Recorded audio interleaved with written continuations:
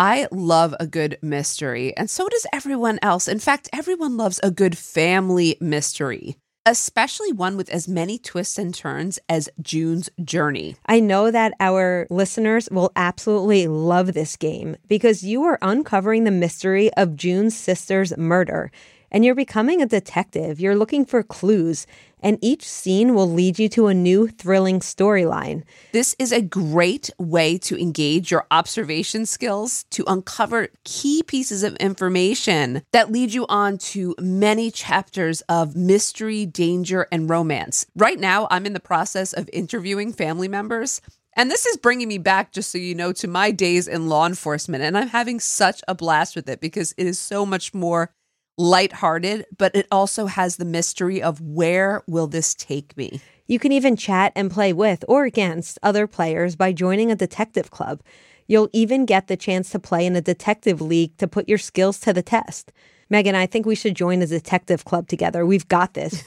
Can you crack the case? Download June's Journey for free today on iOS and Android. June needs your help, detective. Download June's Journey for free today on iOS and Android. The Hargan women seemed to have it all. We were blessed. My mom was amazing. But detectives would soon discover inside the house there were the bodies of 2 women. A story of betrayal you would struggle to believe if it wasn't true.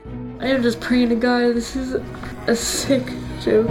From 48 Hours, this is Blood is Thicker, the Hargan Family Killings.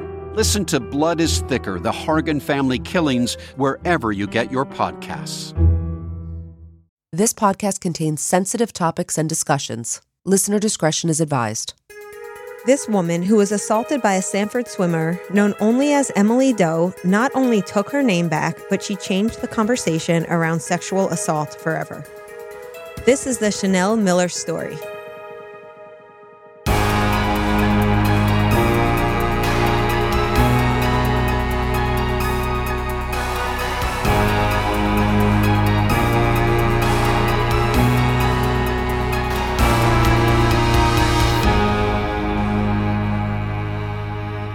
Hey, Megan. Good morning, Amy. Yet again, this story comes from a memoir I was reading. Lately, I have just been going hard on my memoirs. But this is definitely a story that I've heard a bunch of times, but I only ever knew the offender's name, never the victim's.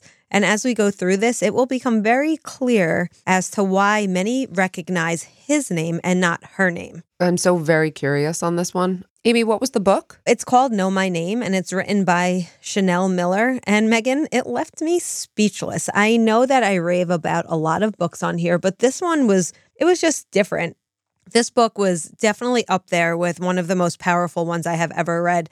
In fact, I was hoping to speak with Chanel herself about her book, but unfortunately, I was told that she's not doing interviews at this time. So instead, what I'll be doing is I'll be reading some of Chanel's published statements as we go through this episode, because honestly, her words are way more powerful than anything I could ever say.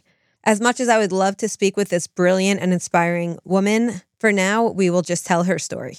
Chanel Miller was born in Palo Alto, California on June 12, 1992.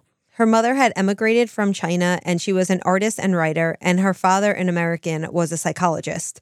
Chanel also had a younger sister, Tiffany, whom she was very close with. And she had what many would consider an idyllic childhood. Her family was very close, they were supportive, and they placed a very high value on creativity and individualism. And although shy, Chanel had many friends, and she excelled academically.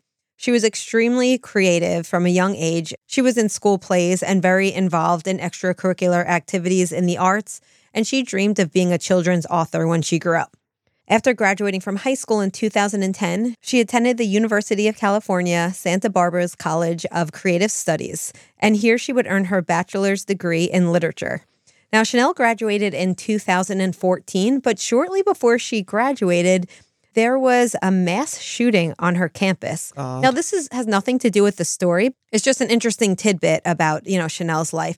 Do you remember the story Elliot Rodger? He was actually known as a spree killer. It was called a mass shooting, but it was by definition a spree killing. Now, on her college campus, this young man killed 6 people. He injured 14. Now, this started with a stabbing in his apartment. Then he drove to a nearby sorority house, shooting and killing 3 women. Then he went to a nearby deli, and then he fired several shots from his car before shooting himself. Do you remember that story? No, I remember now. I didn't know the name, but when you said the stabbing, I remembered, and I think that would make him both a mass killer and a spree killer. Okay, so a mass killer would be 3 or more in one particular event, where a spree killer is different locations, but there's no cooldown time the way there is with a serial killer. Correct. So yeah, I guess you're right. He could kind of fit into both of those categories. Now, Elliot Rodger had left a manifesto basically explaining his hatred toward women for rejecting him and his hatred toward men who have sex with women. Not surprisingly, Megan, he was part of a particular community, which I'm not sure that we've talked about on the show.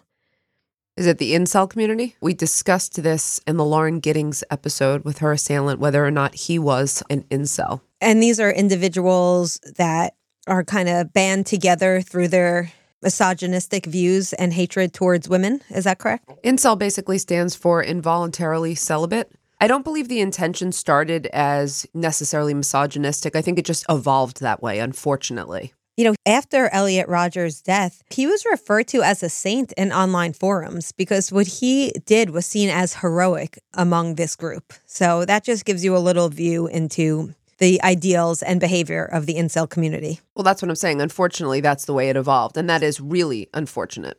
In Chanel's memoir, she talks about this event and how it felt being kind of stuck in her dorm room, you know, getting the emergency alerts and knowing what was going on. And it does tie in a little bit to some themes that emerge in her life and in her book. So Chanel graduated in 2014, and she wasn't sure exactly what career path she wanted to pursue. So she spent some time working a few temporary jobs before taking a position with an education technology startup company. Now, she was very happy there. You know, she felt like her life was taking off. I'm not sure if you remember your first job, but I remember my first real job where I would hold my coffee and sit in my cubicle. What a feeling, right? Well, mine was miserable, but okay. My first job was utterly miserable, but I get it. But that feeling of like getting dressed up and getting on like a train to go to work, you know, you just feel like, you know, there's so much ahead of you. And it's like it's your first foray into being an adult, kind of grown up. Yeah, and that's where Chanel was in the winter of 2015. You know, she was 22 years old. She was living at home, loved living at home, very close with her parents, and very happy and comfortable there. She was working at this job, and she was in a new long-distance relationship with a man named Lucas. She recently had met Lucas at a night out. He was actually living in Philly, but he was visiting friends in the area. Got it. And the two hit it off, and they started this long-distance relationship. He was in grad school in Philadelphia at the time. And they would each take turns flying California, Philly to be with each other. Now, things are going great for Chanel. You know, her life's moving in a positive direction. But one event would upheave her whole life and leave her questioning everything. On January 17th, 2015, Chanel's sister Tiffany was home visiting the family. She had been attending college nearby at Cal Poly. So she would come home sometimes on the weekends, and as I mentioned, Chanel and Tiffany were very close. So they would often hang out, and they would hang out with each other's friends. On that particular evening, Tiffany brought her friend Julia home to the Miller's house. The family all had dinner together. And afterwards, the 3 girls left the house to attend a fraternity party hosted by Kappa Alpha on the nearby Stanford University campus. Now, Tiffany had many friends who attended Stanford, and it was also very common for them to hang out there. Chanel says growing up, again, they were only like 10 minutes away. Growing up, the family would attend events there all the time. They were like almost part of the college town. In fact, Chanel and Tiffany's mom drove them that night to drop them off because the girls had pre-gamed. Got it. And I'm sure you remember those days, right? Hanging out and having a little party before the actual party. Of course, yeah. I mean, that wasn't really uncommon. Yeah, but looking back, you know, it's funny because I look at this now and she talks about how they got to the Kappa Alpha party sometime between 11 and 11:15. And I'm thinking like, wow, I don't know how I ever did that, but I used to go to parties that late too. I'm surprised to hear that about you, Amy, because you're in REM sleep by then, but okay. Yes.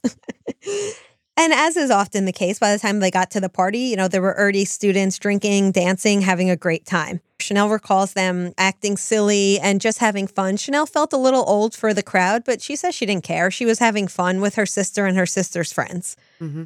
One particular guy that night kept going around hitting on a lot of women at the party, and it was in a way that was later reported as, quote, coming on really strong. And this guy seemed to have a particular interest in Tiffany, but she continuously rebuffed his advances. And at least after a while, he seemed to move on to other women. Now, I would imagine almost every woman who is listening can relate to this, to being a woman at a frat party or just out in the world and experiencing unwanted attention from males. The girls continued to drink and enjoy themselves, and a little bit before midnight, this was about, I'd say like an hour after they got to the party, Chanel called her boyfriend Lucas and left him a message that she admits was a drunk message, and we've all been there calling our boyfriend drunk just to chat, right? Yes. A little after Chanel called Lucas, this was now around 12:10 a.m., Tiffany left Chanel at the party in order to help a drunk friend back to her dorm room. While Chanel waited for her sister to come back, she called Lucas again and left him another message. He then called her back, and the two spoke for about 10 minutes, with the call ending around 12:20 a.m. At 12:30, Chanel called Tiffany to see where she was, but Tiffany did not pick up the phone at this time. What happens next, Megan, is unclear, as there are a few varying accounts, but I will tell you what we know. Okay. At 12:55 a.m., two Swedish PhD engineering students were riding their bikes past the Alpha Kappa frat house when they noticed something unsettling. They noticed a man on top of a partially clothed woman in between two dumpsters, and the woman looked unconscious while the man moved around on top of her. The two students say that they shouted and approached the man because they said they just knew something didn't look right. And if you see something, do something. It's so awesome that these guys trusted their instincts. Yep, good for them. As they approached the two, the man who was on top of the woman jumped up and started running away. But the students caught up to him. One stayed behind to make sure that the woman on the floor was okay, while one of them tackled the man to the ground, called the police, and they literally sat on him until the police arrived. Wow. Now, the woman on the ground, as you might have guessed, was Chanel Miller. Mm-hmm. Within 10 minutes, police and paramedics arrived on the scene, and on the morning of January 18th, 2015, the captured man was handcuffed and put in the back of a police car for questioning. This man was Brock Turner, a 19-year-old college student who was going to Stanford on a swimming scholarship. In fact, Megan, he was so good at swimming that he was considered an Olympic hopeful at the time. Right. But Brock was also known for drinking heavily and getting what some would say handsy with females, and had been the same man who had been harassing Tiffany only hours before. We know this because Tiffany would later ID him, and many other women would have similar accounts. Mm-hmm. Now, I'm going to pause here for a minute. When I said Chanel Miller, did you know I was talking about Brock Turner case? No, I didn't.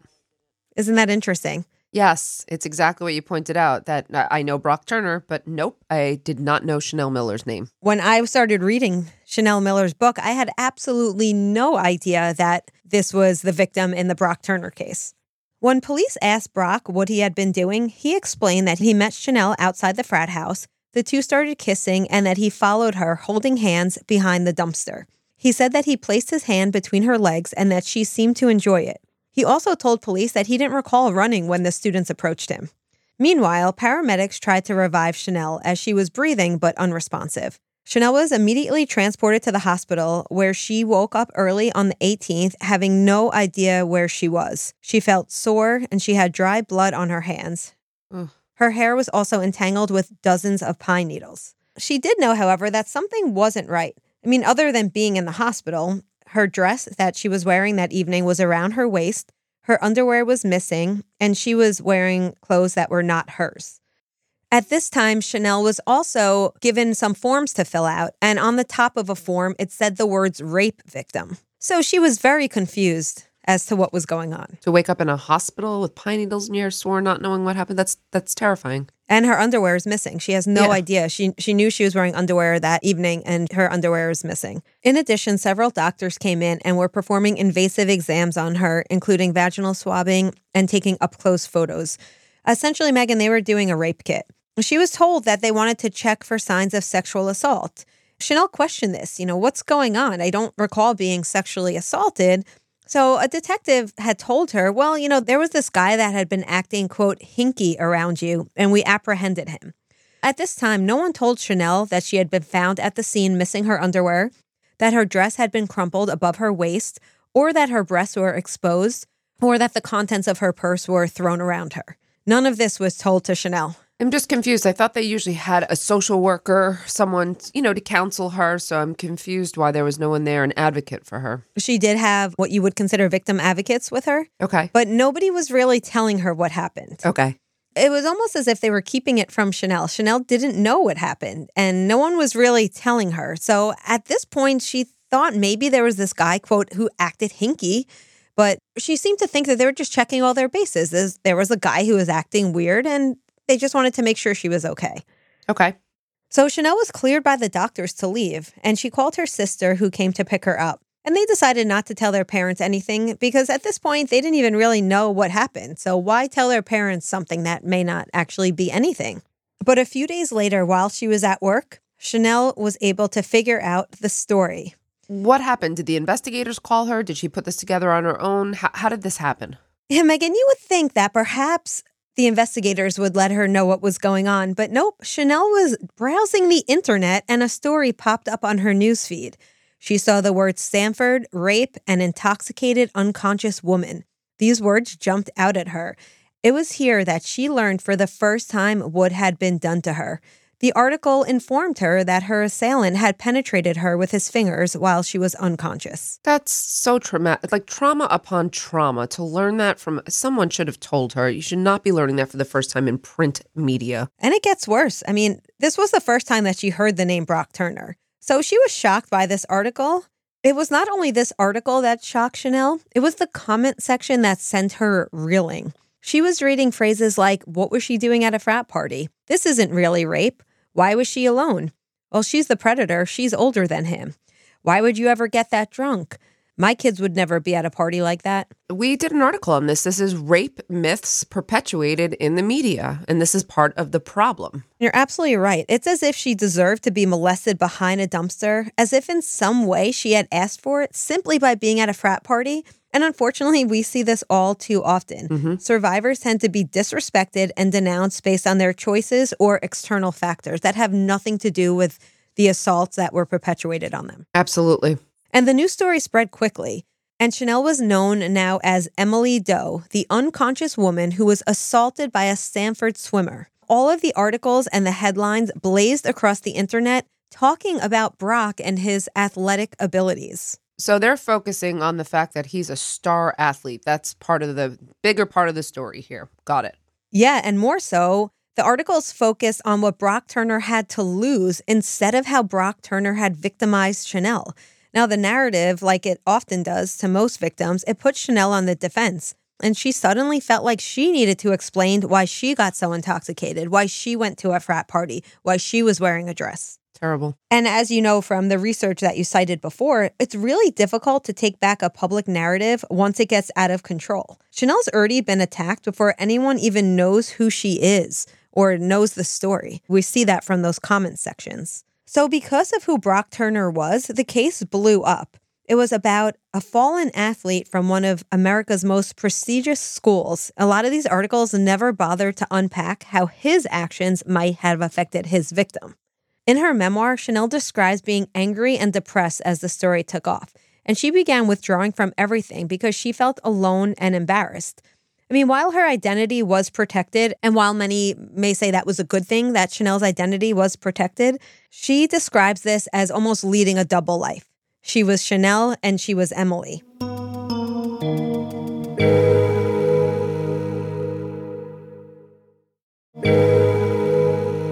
Chanel describes how she felt so alone because there were very few people in her life who knew that she was, in fact, Emily.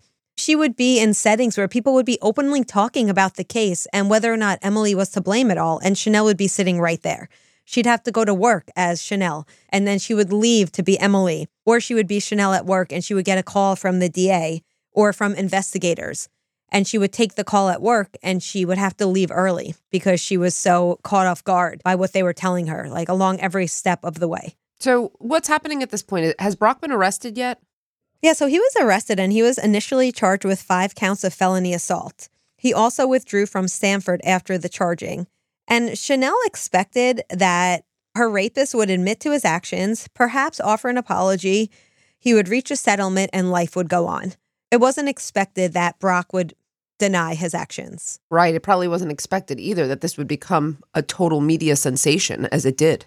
At his hearing in February of 2015, Brock pled not guilty to 5 felony charges, which included the rape of an intoxicated person, rape of an unconscious person, sexual penetration by a foreign object of an unconscious woman, sexual penetration by a foreign object of an intoxicated woman, and assault with the intent to commit rape. He was released on a $150,000 bail. His parents had the means to bail him out, so he was back in the community. This case got tricky because both parties were intoxicated at the time of the assault. Right. So because of this, Brock's counsel felt that it had a case, claiming that the sexual encounter was consensual. And a lot of media started focusing on the fact that Chanel's blood alcohol concentration was 3 times the legal limit, while Brock's was 2 times the legal limit.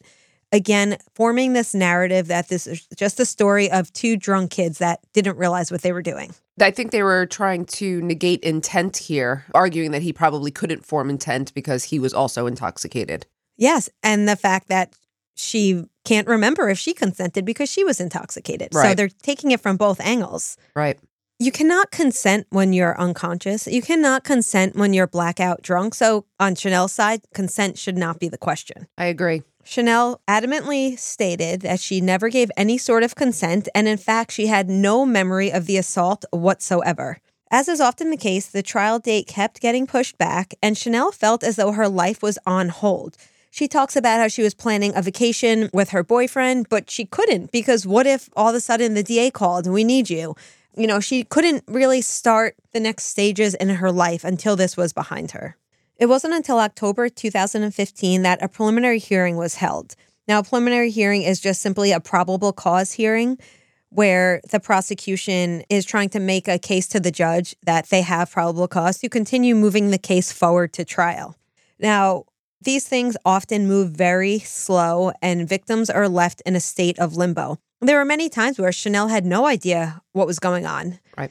She did have some great victim advocates, and she does give credit to her DA for doing the best she could in the situation. So she had people supporting her, but just the system in general kept letting her down. I don't know if you recall, Amy, too, when we just covered Ruth Markel's case, she also discussed that even though she had great victim advocates, there were these times where you're alone and your advocates can't be there for you. And it's, you know what I mean? There's pockets of time that you are going to be left to dealt with this. So even if they're doing the best they can, you're still going to be alone, afraid, and, unsure of what's going on at many different times. At this time, charges for rape of an intoxicated person and rape of an unconscious person were dropped. This often happens. We know that charges can change. Basically, in this case, what happened is DNA results finally came back, and they did not have the evidence they needed to pursue those charges. So they determined that he would stand trial for the 3 other charges that I mentioned earlier. Okay. So again, they dropped the actual rape charges at this time. Brock still decided to keep with his plea of not guilty, and they were headed to trial. At trial, the prosecution held that Brock was aware that the woman he took behind the dumpster was drunk and that he knowingly took advantage of her. In fact, some suggest that he may have actually carried an unconscious Chanel to that place. If they're able to show that he carried her, I mean, this would seem like a no-brainer, but okay, go ahead. The defense claimed that the act was consensual and that Brock had only run away from the 2 men because he felt sick from alcohol and needed to vomit. The defense called several character witnesses, including some of Brock's high school teachers. Now, basically what they're trying to do here is show, no, this is a great guy here. He would never hurt anyone. And I find this frustrating that we do this in our legal system because I don't think that's relevant to the issue at hand. He could have been the greatest guy. That doesn't mean that he didn't assault this victim. Absolutely. They even called his ex-girlfriend to talk about whether or not he had sex in public places. They were just really just pulling out all the stops. Maybe it is possible that Brock was a fine young man and that his teachers and his ex-girlfriend had lovely things to say about him. Frankly, I don't think it's relevant to the issue at hand. Brock also testified, and his story was different than what he initially told detectives on the night of the assault. Now, on the stand, Brock recalled meeting and dancing with Chanel inside the frat house. He said he asked her to go back to his dorm room and that the 2 of them left together. He said that they were walking and they were both drunk, slipping and falling and laughing and just having a great time. He then said he specifically asked her if he could touch her intimately, and she said yes. He also admitted that he did run, but that the reason he did so was that he was scared of the two students and he was afraid they were going to beat him up. We can hypothesize here that he changed his narrative in an effort to, quote, prove that Chanel consented. Now, the prosecution called Tiffany, Julia, and the two men who stopped the assault. Now, Tiffany had to endure a grueling cross-examination. Everything she said was scrutinized, and at some point, she said that the reason why she left Chanel is because Chanel seemed to be fine on her own. So, of course, these words were taken out of context, and the defense attorney made it seem as if Chanel was sober and she'd be able to consent because she was, quote, fine. And this was really hard for Tiffany because Tiffany felt like it was her fault that things were going a certain way because she was afraid that she kept messing things up on the stand. Well, I feel bad for Tiffany because she probably also had to live with the guilt of feeling bad that she had, left Chanel in the first place. And now, it seems like she's letting her down again. This is awful. If you think this is awful, wait till you hear what they did to Chanel on the stand. Ugh. Chanel was questioned. She was questioned about her decision to go to a frat party that night. And she was asked what she had to drink. She was asked what kind of particular whiskey did she drink. And as Chanel says in her book, quote, "It stunned me how seriously all these questions were being asked, as if it were normal to recall every trifling detail. To divide the murkiness of casually drinking into a chronology of consumption, marking minutes between sips. Time was dissected down to the minute, length down to the yard, liquid down to the fluid ounce. My assurance felt almost comical. How could anyone be so sure?" She explains how any person in any normal situation, you don't sit there recounting this level of specificity. Yet on the stand, she was being asked and treated as if she was lying by not remembering the exact number of ounces she drank, how many minutes it took her to drink. And none of this should be relevant anyway. It's not relevant. And who could possibly recall that? Are you kidding me? And I urge you all to read her book where she details a lot more of the cross-examination because it will anger you. And the defense attorney, Chanel explains how the defense attorney kept cutting her off and kept trying to make it look like she was unsure of herself, but it was really just the tactic he had to make it look like that she was not someone to be believed. It's unfortunate. There's rape shield laws that protect victims from certain line of questioning about their past, but you can't shield them from some of these tactics that defense attorneys will use to seemingly discredit people who are victims, and they don't have the proper protections against certain line of questioning, which is unfortunate. As much as the defense tried to discredit Chanel and to show that Brock's actions were consensual, on March 30th, 2016, after a 2-week trial, the jury found Brock Turner guilty of 3 counts of sexual assault. I was very pleased to see that the jury found him guilty. And Chanel explains how she felt. She felt so empowered when she heard this verdict. And Chanel says that she was very pleased with this verdict because she thinks it was the correct one. But then the media narrative came in yet again. The Washington Post announced the verdict and said that critics argued that the jury was harsh on Turner and treated an ambiguous and alcohol-fueled moment with black and white certainty.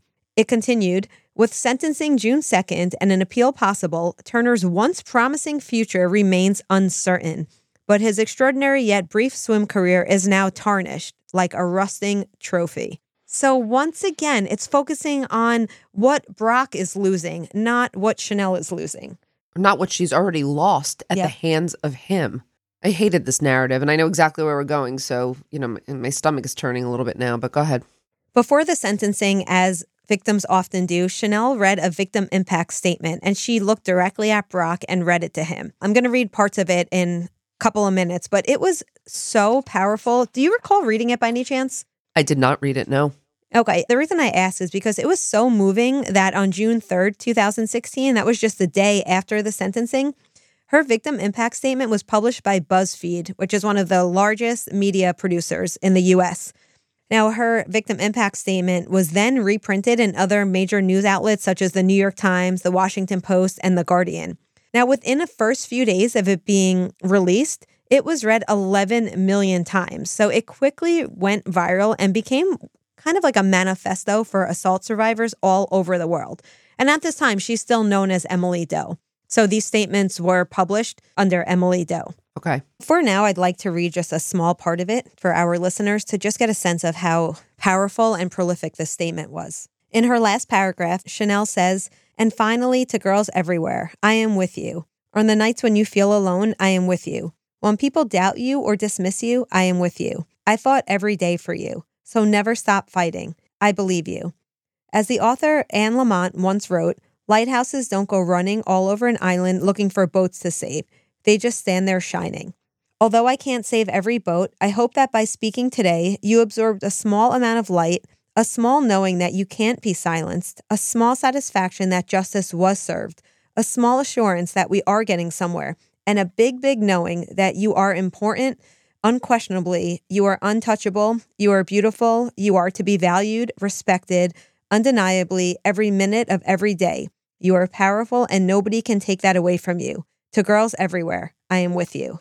Wow, chills on that. Her whole book reads as well as that statement. Now, Chanel wasn't the only one who got to read a statement. Brock read a very brief statement, which in my opinion did not seem to reflect any remorse or apology. So this is what Brock had to say. "I am so sorry for every moment and span of time." He goes on, "My mind, my heart, and my body agonize over the suffering and pain I have caused on Chanel, Tiffany," and then he continues on. But for the most part, he doesn't ever take accountability. And even worse, Megan, was his father. His father read a letter in open court during the sentencing. And the letter stated that any jail time for his son's actions would be too harsh. And he asked the judge to grant him solely probation. And in a shocking use of words, he said, quote, "His life will never be the one that he dreamed about and that he worked so hard to achieve. That is a steep price to pay for 20 minutes of action out of his 20 plus years of life." I remember that clearly. And I remember thinking, did he realize what he just said? It was awful. I do believe he apologized at some point for his choice of words, but yeah. So you have, Chanel's powerful statement and the prosecutors demanding a 6-year sentence. And of course, the defense is demanding no jail time at all and to only give Brock probation. I assume that 6 was pretty much the maximum then for the crimes that he was convicted. So that makes sense that the prosecutor was going to demand on the higher side. Mm-hmm. Now, in a shock to many, Brock was only sentenced to 6 months in jail. And this was as low as was allowed by state guidelines. So the judge even stated his hands were tied. He couldn't even go any lower. And he also gave Brock 3 years of probation along with life as a registered sex offender. So with good behavior and time served, we're looking at just 90 days for Brock. And as he handed down the sentence, Judge Aaron Persky very briefly acknowledged Chanel's victim impact statement, but still made a point to cite Brock's good character, the fact that Brock had been drinking at the time, and he also talked about the impact that prison would have on Brock's life. I remember this clearly as well, and I remember the upset that this caused, rightfully so. Yeah, luckily, Chanel was not the only one who was outraged. I mean, Brock's light sentence caused a national uproar. And this was before the Me Too movement, if you recall. Mm-hmm. The internet was aligning with the criticism over the ruling, and people were getting vocal. At Stanford's graduation that year, many people held signs that said, Stanford protects rapists, or other signs in support of Chanel about standing with Chanel. Even the documentary filmmaker Ken Burns, who was the commencement speaker at Stanford that year, said, quote, "If someone tells you they have been sexually assaulted, take it effing seriously and listen to them. Maybe someday we'll make the survivor's eloquent statement as important as Dr. King's letter from the Birmingham jail." As she says, that was a very generous comparison. Yes, very profound statement. People were angry about this sentence, so much so that after a contentious special election, Judge Aaron Persky became the first judge to be recalled from California's bench in more than 80 years. Wow. The case also led to significant changes in California's law, such as setting mandatory prison sentences for anyone convicted of assaulting an unconscious or intoxicated person, and also expanding the definition of rape to include non-consensual sexual penetration. Right. Important changes that I think happened in other states as well. Yep. Other states did certainly follow. On November 1st, 2016, Glamour named Emily Doe Woman of the Year for changing the conversation about sexual assault forever. And again, this was because of her powerful victim impact statement. Chanel actually attended the award ceremony, but she was there anonymously. And at this time, she wanted to continue maintaining her privacy. She says she was scared of the backlash because as many people as supported her, there were also many people that were upset that Brock had to be registered as a sex offender indefinitely. Sure. And people that felt that his career had ended too early. A few years later, Chanel decided that it was time to come forward. On August 9th, 2019, 60 Minutes released an interview with Chanel, who has now gone public with her name. And here she described her story and the consequences of being anonymous all those years. She also met with the 2 students who stopped the assault. And soon after, her memoir entitled Know My Name was published. So this was about a month after the 60 Minutes interview. Chanel's memoir was published. And then a few months later, she publicly accepted Glamour's prior award. She was on stage for the first time as Chanel Miller. What a decision that must have been in her life to go public. In the book, she talks about how she felt so powerful after taking back her name, but she talks a lot about the long-term effects. As she says in her book, quote, "One evening I was supposed to pick up gin for a party, but I stood with my cart staring at the blue glass bottle thinking, what experience is inside this? Who will drink it? Will someone be hurt? Will they ask me what brand?" And she says at parties, quote, "I measure everything. If there are no shot glasses, I use capfuls. I see people pouring and I stare. That's a free pour, I think. You can't do that. They'll say how much, how many ounces, 1/3 or half a cup. What kind of cup? If someone wanders to the bathroom or leaves with a guy, I grow tense. What do you mean she's gone? Where'd she go? Who'd she go with?"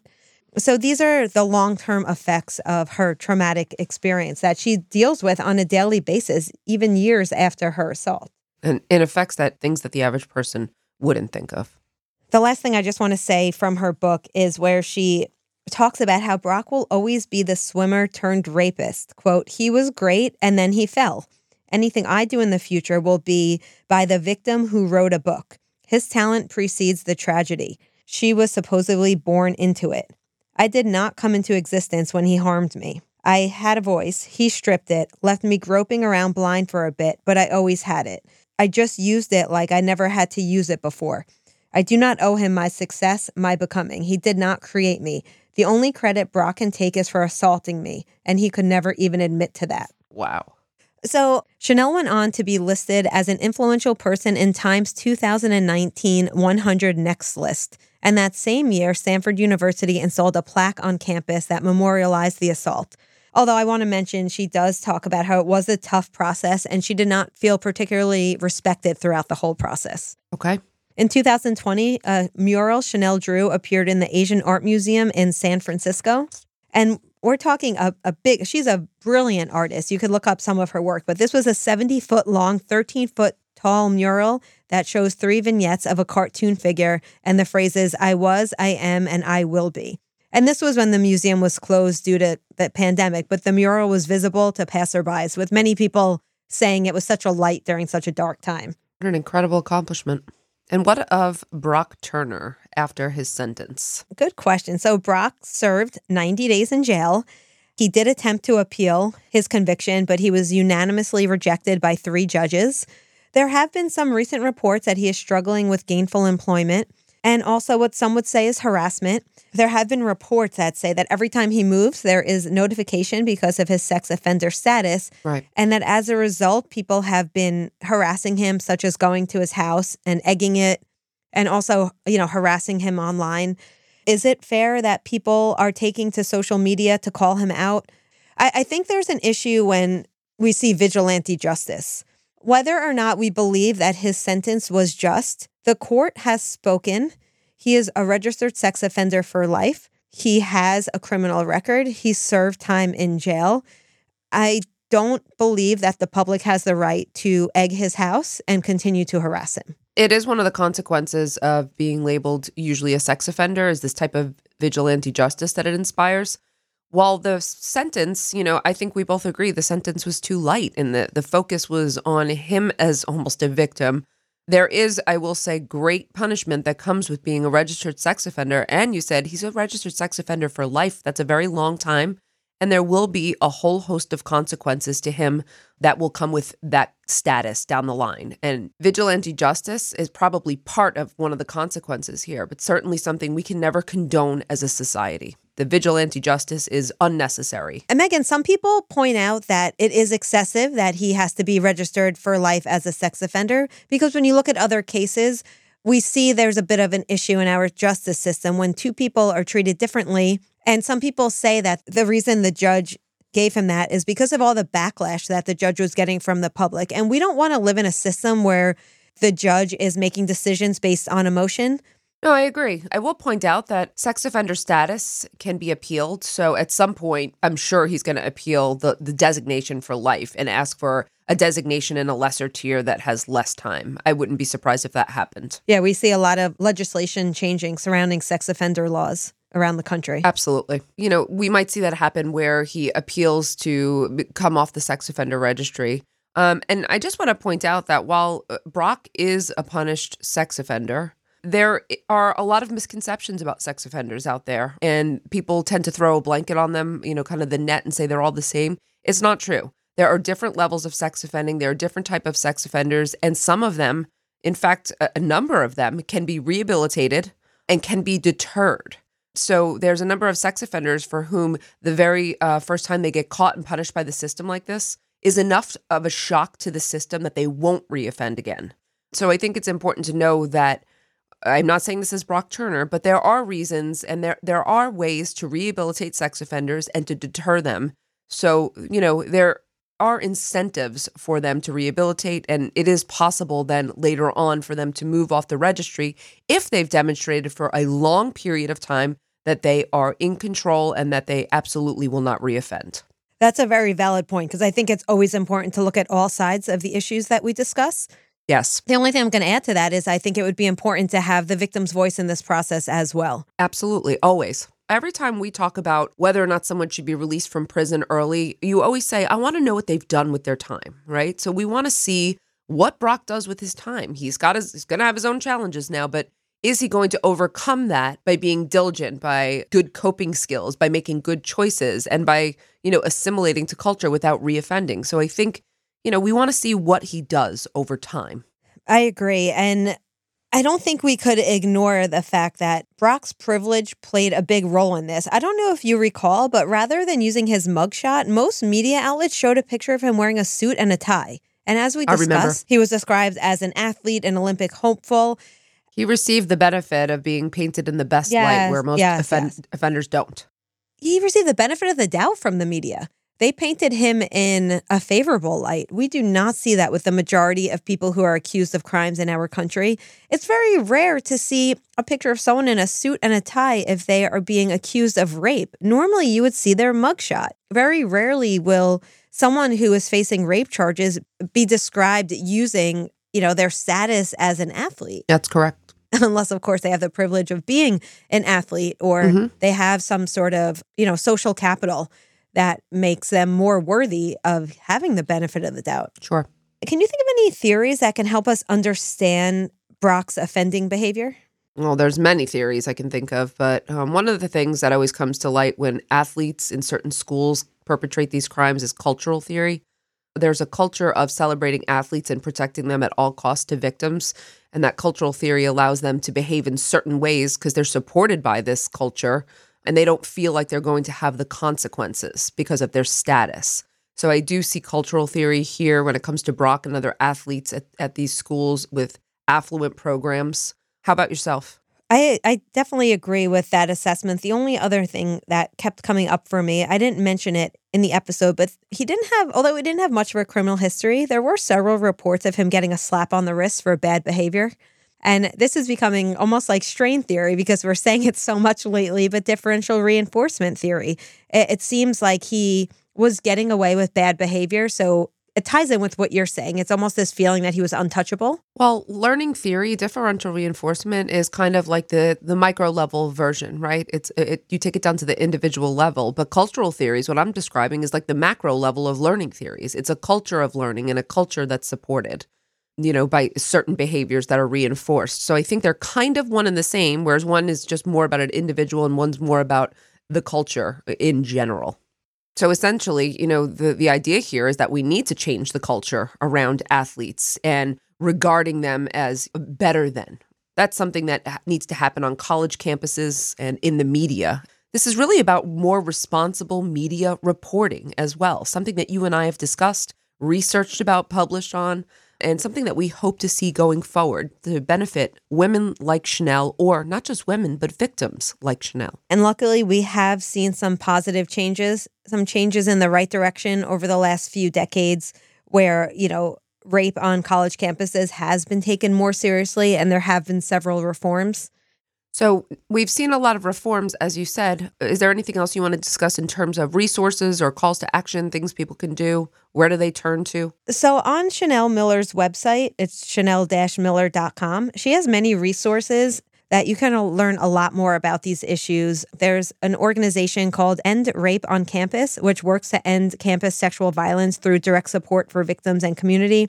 They also do prevention through education. And then there's Center for Changing Campus Culture. I urge you to check out the resources page on Chanel Miller's website, chanel-miller.com. She lists several resources surrounding domestic violence, ending rape on campus, equal rights, futures without violence. There's a lot to see there, and she has links to all of these different organizations where people can go for help and where they can just learn more about some of these issues and how they can help. That's great, Amy. I think there's a lot of resources. It's also a sign of progress that we have so many resources now to aid victims. I'm glad that Chanel was able to provide them, and I'm glad that we're also able to make them available or at least publicize them, because that's also part of the progress we make. So thank you very much for those resources, Amy, and for today's episode. Yes, and if you'd like to learn more, pick up Chanel's book, Know My Name.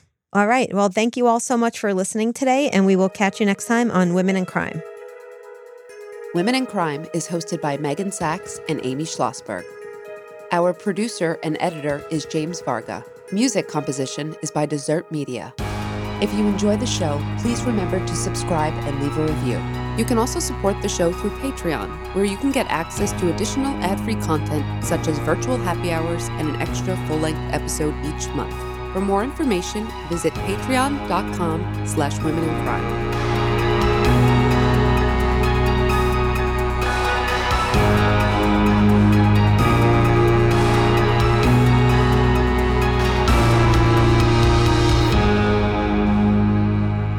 Sources for today's episode include Know My Name by Chanel Miller, The New Yorker, The New York Times, and Glamour. Seeking the truth never gets old. Introducing June's Journey, the free-to-play mobile game that will immerse you in a thrilling murder mystery. Join June Parker as she uncovers hidden objects and clues to solve her sister's death in a beautifully illustrated world set in the Roaring '20s. With new chapters added every week, the excitement never ends. Download June's Journey now on your Android or iOS device, or play on PC through Facebook Games.